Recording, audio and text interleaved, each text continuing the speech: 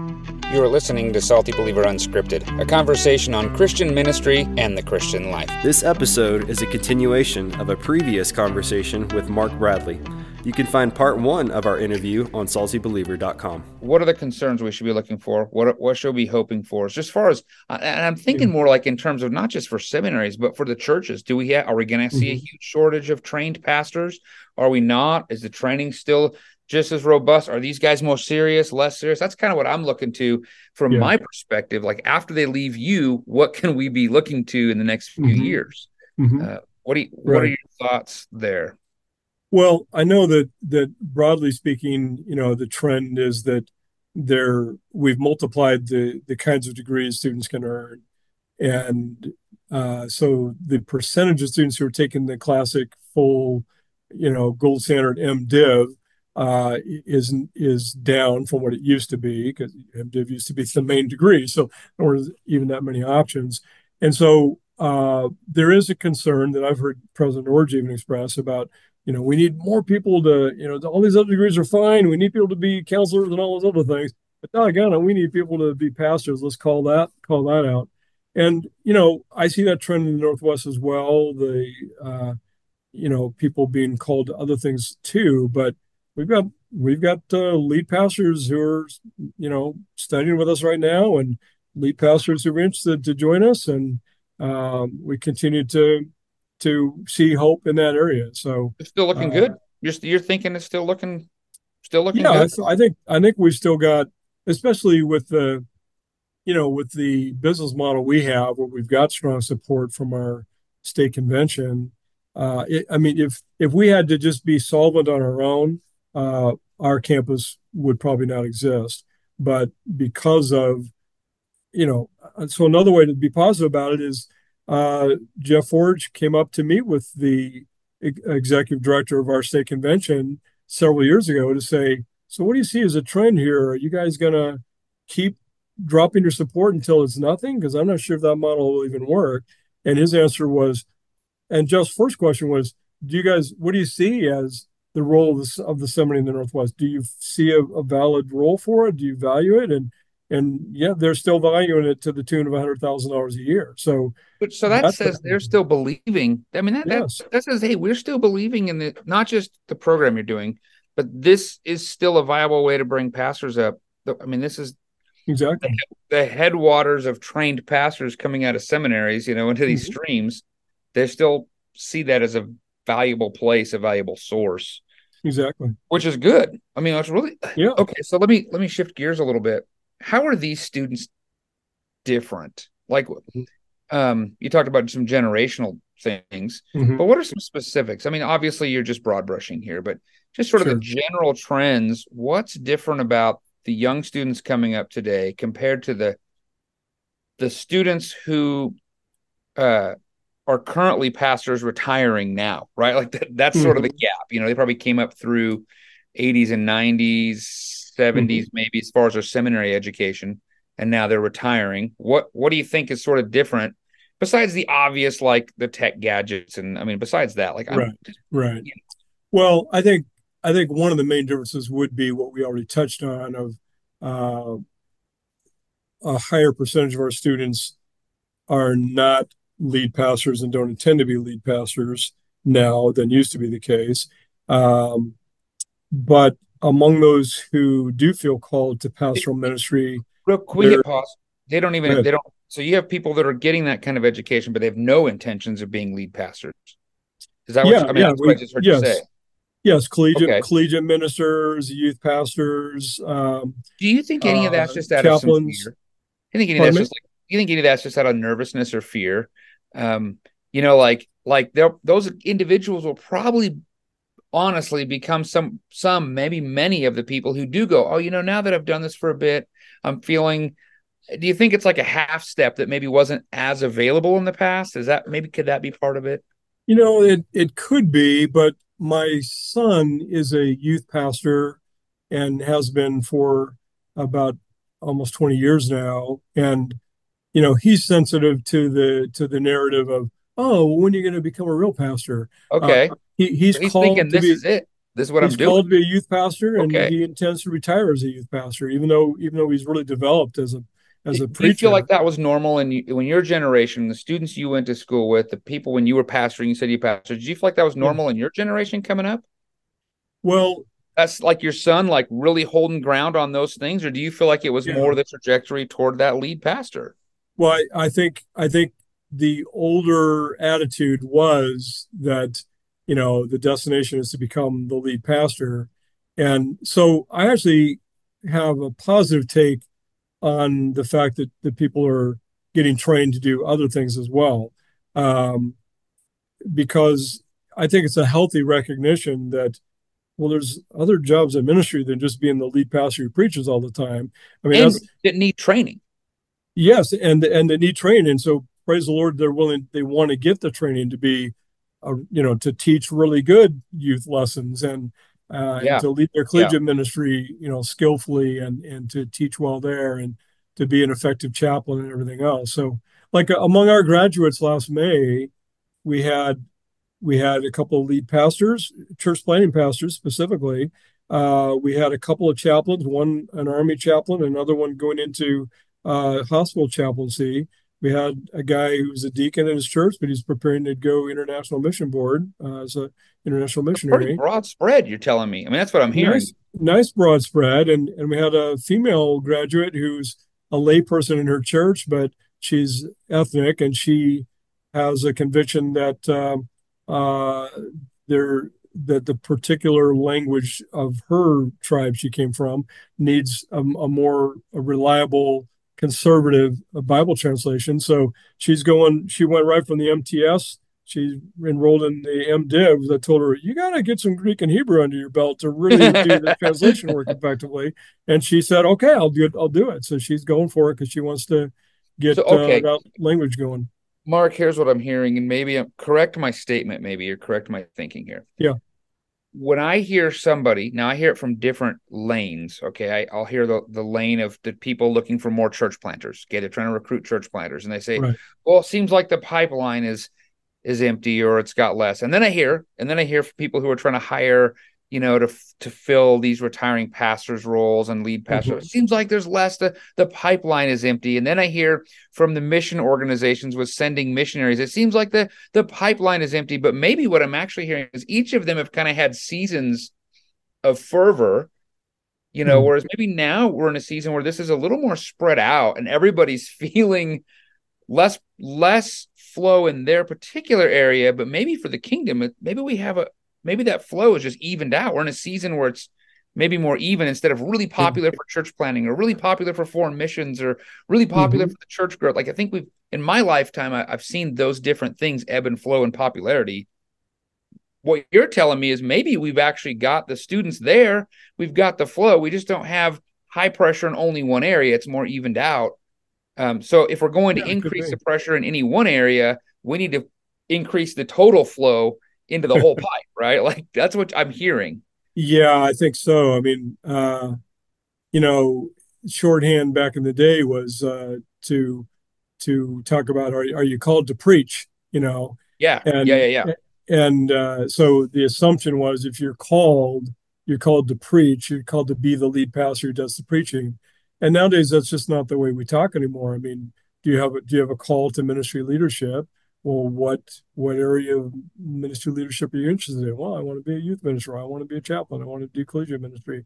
That's And that's interesting. That I mean, I there's hadn't more thought about it like that. yeah, there's more options now, which I think is in keeping with what God's really doing. It's in keeping with reality, but it does probably, narrow the funnel or whatever. It narrows the focus a little bit, or broadens the focus instead of channeling everybody into being a pastor. But I don't know. We might be, the positive side of it, we might be sparing some people some having a senior pastor is not supposed to be a senior pastor That's because right.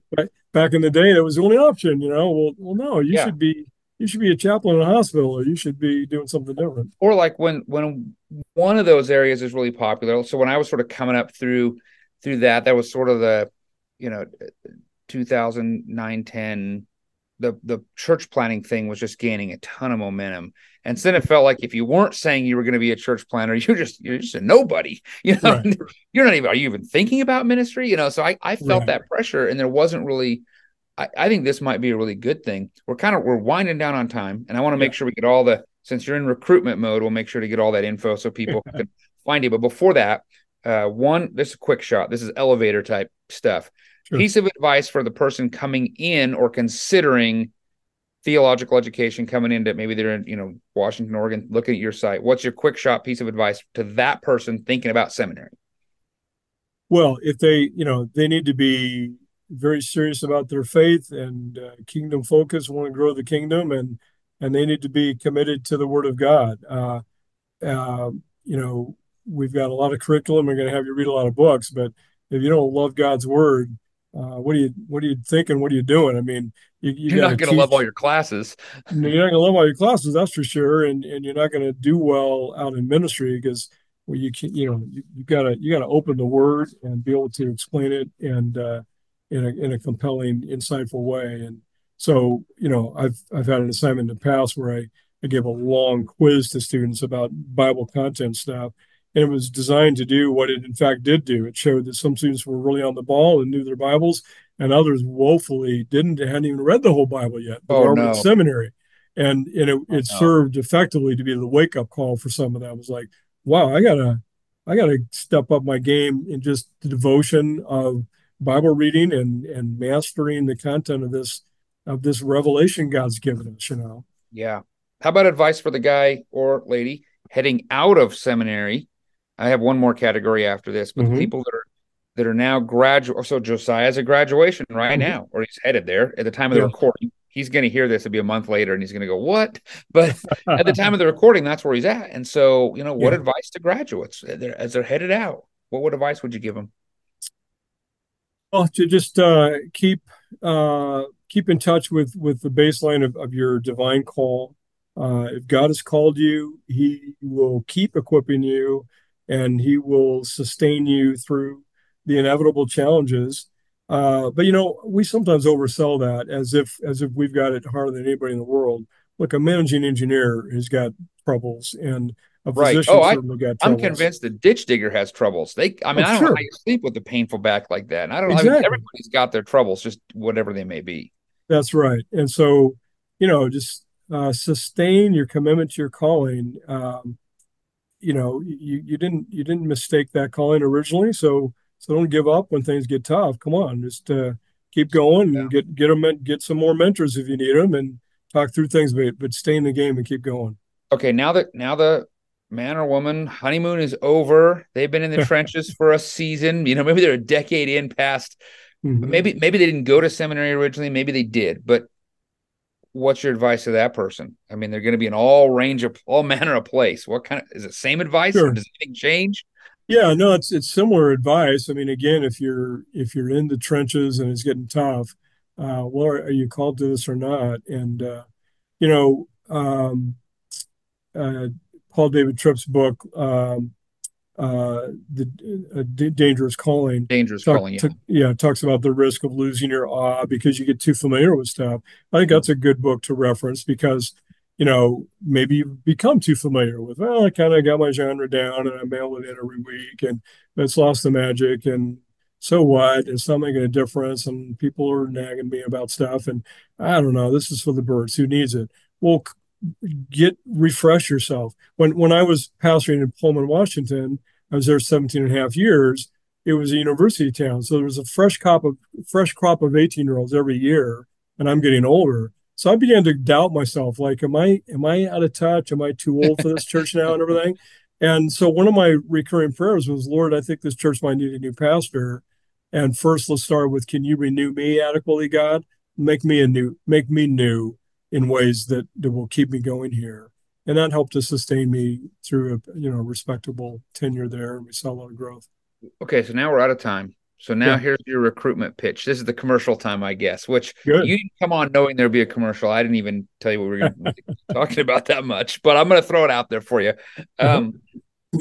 So, just a quick little recruitment bit, how to get started, how to get in touch with you for the person thinking about ministry for the first time, but also don't overlook. And I know, I listen to other podcasts, and this always happens when we talk about seminary. We always overlook the guy who has. I had an MDiv, right? I mean, Mm-hmm. I would, and then I started thinking about a PhD or further school because I wanted to sharpen the saw. And I actually sat down with Dr. Orch and said, "What's the difference between a DMin and a PhD?" Like nobody Mm-hmm. ever talks about those things. So make the pitch for the person thinking I need theological education. I'm going into ministry, but Yeah. don't neglect. Come on back, right? Like, how Sure. do Oh, yeah. people Good. go about that? Great. Well, we have a variety of master's degrees for different purposes that people might have. Our shortest master's degree is only 36 hours now, so it's comparable to just like a 1 year accounting degree someone might get. MTE, right?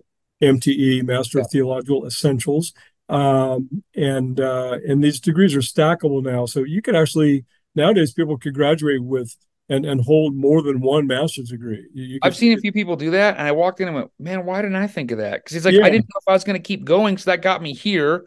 If I right, had to hit pause, I could." I'm like, "Man, you're smart. right. That's smart." And he's Well, got like all these papers on the wall. He looks like a genius. exactly. Well, it's actually an innovation though in the crediting that they've only allowed that just in the last 5 years or so. So you were probably a little too early going through your MDiv for that to work for you. But anyway, we have a variety of master's degrees for people that have an accredited bachelor's degree. But we also have diploma programs that parallel each of those master's degrees. So if you don't have a bachelor's degree, but you're over 25 years old, just come on and hit seminary. And if you get at least a 3.2 GPA in your first 15 credits, you can appeal for master's by exception, and pretty much by the stroke of a pen, you become a master's student. So I without a think bachelor's degree, you could graduate with a master's. I think our listeners have heard about this because this is literally what Josiah did. He came up all through the grocery store industry, Yeah. all through that direction. So he's a little older coming into full-time ministry. He's been Mm-hmm. bivocational most of his life. And I encouraged him to get more theological education. He was going, I'm not going back to get a bachelor's degree. I don't have that kind of time. And Right. then this program, I mean, it's the perfect program for him. I mean, so That's anyway. great. Yeah, and then Okay, so I yeah. know you've got a lot of smart listeners, and you've featured books a lot on here. So I would have guessed that you probably have a lot of people who are good self-studier people. Yeah, we they're promote that just a lot here. they're reading Yeah. the important books and they're doing that, and that's great. There's a whole lot you can learn from that, and I never want to minimize what God's calling and the Holy Spirit and the gifts that He gives can do a lot. So seminary. I'm not saying if you don't have seminary, you're not going to succeed. No, people do succeed without Let me seminary. make the pitch. But Let me make the pitch for you. I know it's this okay, awkward place because you're the seminary yeah, guy. go. I'll make this pitch for you. I have a buddy, and smartest guy. I mean, he really helped disciple me. Really smart guy, and he took just a complete self learning. Now, I think everybody Yeah, should be self learning, but he didn't sure. add some other stuff. And I, who also like to self learn, and I'm doing much of that now, still Yeah. went and found, that I needed to go to seminary. Did all that. We meet later, and down the road, he started going to seminary eventually. And now he is a brilliant guy, but he was never challenged to read books outside circles that he had not experienced. He was Yeah. never really challenged to confront completely opposing views. And so I would argue that seminary does two things. It holds you to a timeline, and Hmm. anybody who doesn't understand the value of that has not done preaching week in and week out. We like, okay, I got to figure out how to do my deal with time. But also it presses you into things you hadn't thought about. Yes. Challenges you, even if you're really well read, it pushes you to some other publishers, it pushes you to other positions, Hmm. and it trains you to think like that. So I think if you're not learning how to learn and think critically on the front end, all that life study that you're going to do may or may not um, impact your learning. And people always point to Martin Lloyd Jones. Oh, he didn't go to seminary, but he learned how to think and learn critically as a doctor. Like he learned those tools, right? So Yeah. you got. I mean, there's some real value in that. And then I Right. would encourage every seminary student or any kind of student to keep learning. Like then apply all that stuff. But man, get Oh, those absolutely. skills. Yeah. Yeah. We want people to be life learners, but the person who's completely doing self-learning, you can go a long way with that. But I'd just like to point out that, yeah, but you're not having an exam administered to you to test your mastery of that material. And you don't probably just volunteer to write a 15-page paper that uses multiple scholarly sources. And who do you have to read that to tell you whether it's solid or not? Right. So that some of the formal disciplines of academia really do take it to a little bit different level that will sharpen you even more. We want to be as good a communicators as we can for the gospel, and so I like to really pay attention to people's mastery of the English language and how they write, and pick that apart a little bit, and it'll make your church bulletin better and your slides for your sermon and the content of your sermon better if you Even get trained up speaking that in way. the way you're talking. Exactly. Right? Yes. Even the way you're preaching. Okay, we're Mhm. totally out of time. We went way over, but thank you for everybody hanging with us.